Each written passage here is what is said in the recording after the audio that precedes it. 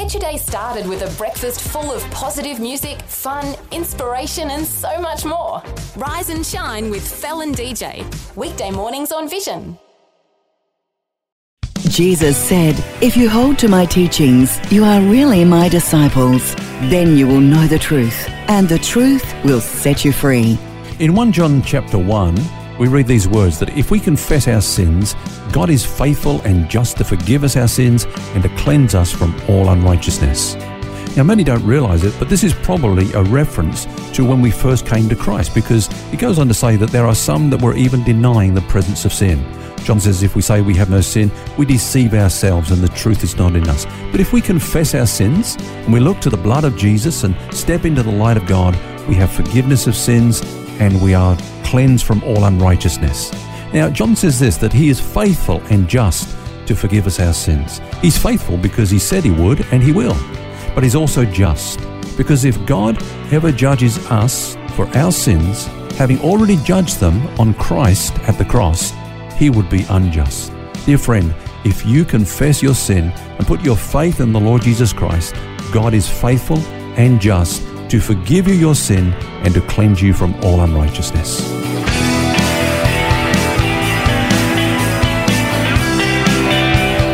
This is Set Free with Ken Legg. Hello, Phil's my name, and today author and pastor Ken Legg and myself are talking about God's way of sanctification. Now, yesterday we looked at the fact that God's program for dealing with our sin involves much more than just forgiveness. It actually involves giving us the power over sin so as to be free from its dominion in this life. And then, of course, one day we'll even be delivered from the presence of sin. Ken, won't that be fantastic when that happens? Bring it on, I say. In the meantime, of course, yesterday we talked about the fact that we are though we're not under the dominion of sin, we still actually do sin. And when that happens, we talked of this concept yesterday of falling forwards into God's mercy rather than falling backwards by withdrawing from God when it does happen. Yeah, I think when it comes to dealing with people who fail, we tend to bring God down to our level and we make him a little bit like us. You know, we can be merciless at times with the fallen. Maybe there's a sense of trying to be just, if you like, with those who fall. You know, we say, well, they had their chance, they blew it.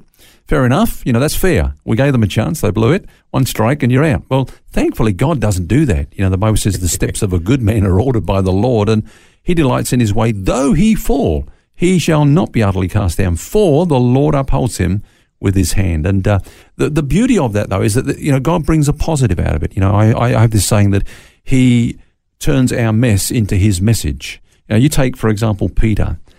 It was a real mess when he denied the Lord. That was a serious thing, you know, to deny even any association with Jesus. But Jesus said to him before, he said, look, Satan has desired to have you that he may sift you as wheat. I have prayed for you that your faith should not fail. And when, note that word, when you have returned to me, strengthen your brethren. In other words, once you've tasted this mercy of God, you've got something to share with others. You'll be a little bit more merciful to others that you deal with, you know? It's a totally different perspective because we tend to think, you know, judge ourselves harshly, judge other people harshly for ours and their failures. Yeah. When you realise that he turns our mess into his message, it's completely different. I think that's a good point, Phil. We do tend to judge others by the standard that we judge ourselves. We're tough on ourselves and we can be tough on others. But we need really God's heart and to understand God's mercy in all this, you know. I guess David would be another prime example too, wouldn't he? Yeah, well, he mucked up big time, didn't he? You know, you can put him down as a murderer and as an adulterer under the law. It's twice dead. You know, he missed capital punishment offences twice over. But this is what he said in his prayer of repentance. He said, restore to me the joy of your salvation and uphold me by your generous spirit. Then I will teach transgressors your ways and sinners will be converted to you. In other words, I'll be a different man. I'll go out of this with a message that I never had before, at least not firsthand. You know, I'll have something that I can share that reflects your true heart of mercy. I guess it's only when we actually come to know that heart of mercy, his unconditional love towards us, that we will actually fall forward when we fail rather than backwards. And I guess you're not saying that because of God's mercy that we can't just go around living in sin, taking it for granted, so to speak. You know, let's continue in sin so that grace may abound, as some people may think. Oh, that's right, Phil. Grace is never an excuse for sin. In fact, grace is the only thing that can get us out of sin. You know, Paul says sin will not have dominion over you. Why? Because you're not under law, but you're under grace. So grace is God's ability in the place of our inability. And so because of that, we will not continue in sin. But some people think that you can, scare people out of their sin, use guilt, use fear, and so on. Actually, God uses love and grace and mercy. Let me just read to you what Paul said about himself and about others in his letter to Titus. He said, we, that's himself, we ourselves were once foolish, disobedient, deceived, serving various lusts and pleasures, living in malice and envy, hateful and hating one another. But then he says this, but when the kindness and the love of God our Saviour appeared towards man, not by works of righteousness which we have done, but according to his mercy, he saved us. And he goes on to talk about the mercy and the grace of God. And so it's having seen the goodness of God. Paul says in another place, the goodness of God leads us to repentance. We often try to come on heavy and scare people and warn them and threaten them and so on. But fear doesn't really produce that desired result. It's the love of God that melts us and draws us to him so that we might find grace. There's other versions that use the word kindness. It's your kindness that leads us to repentance. And often, how much do we show kindness to somebody who's fallen? Yeah. Now, here's a good question. Okay, it's a given that we do sin, that we will sin. Yep. Here's a good question. Why? Why do we sin? Now, I believe that, when we look at this, we see that we all have legitimate needs, and we're tempted to have those needs met through the resources of the world, the flesh, and the devil, instead of through Christ. So every temptation, if you like, Phil, is a call to live independently of God. And usually our sin is what we run to find some comfort and relief during difficult times. That's where we went before we were Christians. That was like our refuge. It was a place where we went and got some pleasure or whatever.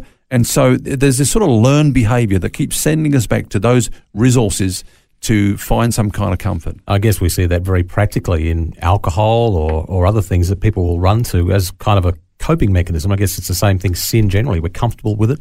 It becomes a bit of an idol, you might say, in biblical terms.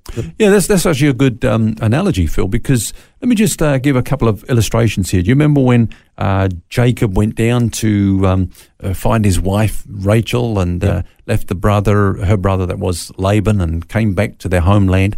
The Bible says that when they came out, Rachel took some of the household idols with her. She hid them. I mean, Jacob wasn't aware of it, but she hid them in the stuff that she brought out. Yep. And why did she do that? Well, she took her idols with her when she left the father's household, just in case Jacob's God was not sufficient, just in case there was a lack there. I mean, Israel did the same thing. Actually, when you read it, when they came out of Egypt, they brought idols with them. That comes out later on in the Bible. They brought some of the Egyptian idols and gods out with them. Why did they do that? Just in case God failed them. And is it true that we might do the same thing? That we bring those things in our lives with us, in our Christian life, just in case? That's exactly what we do. We bring that stuff over into the Christian life that we've been used to running to, just in case God isn't quite enough for us. I mean, some people, it's drugs, others it's booze, porn, sex, shopping, some of the, other sort of more respectable idols that we turn to, TV, work, ministry, food, clothes, internet, so on and so on. We've got a place that we run to instead of running to God. Yeah. And so, if you like, you can use the term, and some have used the term, it's a coping mechanism. Now, all these things are legitimate. I mean, these things are not outlawed or forbidden in the Bible. They're legitimate in themselves, but they can become inordinate desires when they're pursued sinfully or when they take the place of God. Now, what did God say to Israel to do with their idols when they came out of Egypt? When they were discovered to have idols, even when they got into the promised land, he said, you crush them, you grind them to powder, and you just throw them to the wind, get rid of them. And there's a time in our lives when we have to do that too, where we have to say, no longer am I going to run to these things to find consolation, to find refuge, to find comfort. I'm going to go to God. He will be sufficient. I believe that God is all I need in my moment of need, my moment of emptiness and trial. I'll go to God.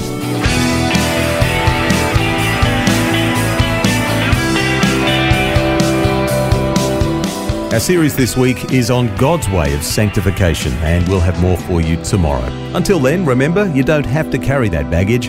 God wants you to be set free.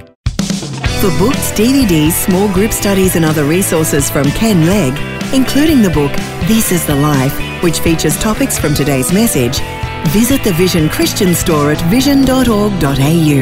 That's vision.org.au.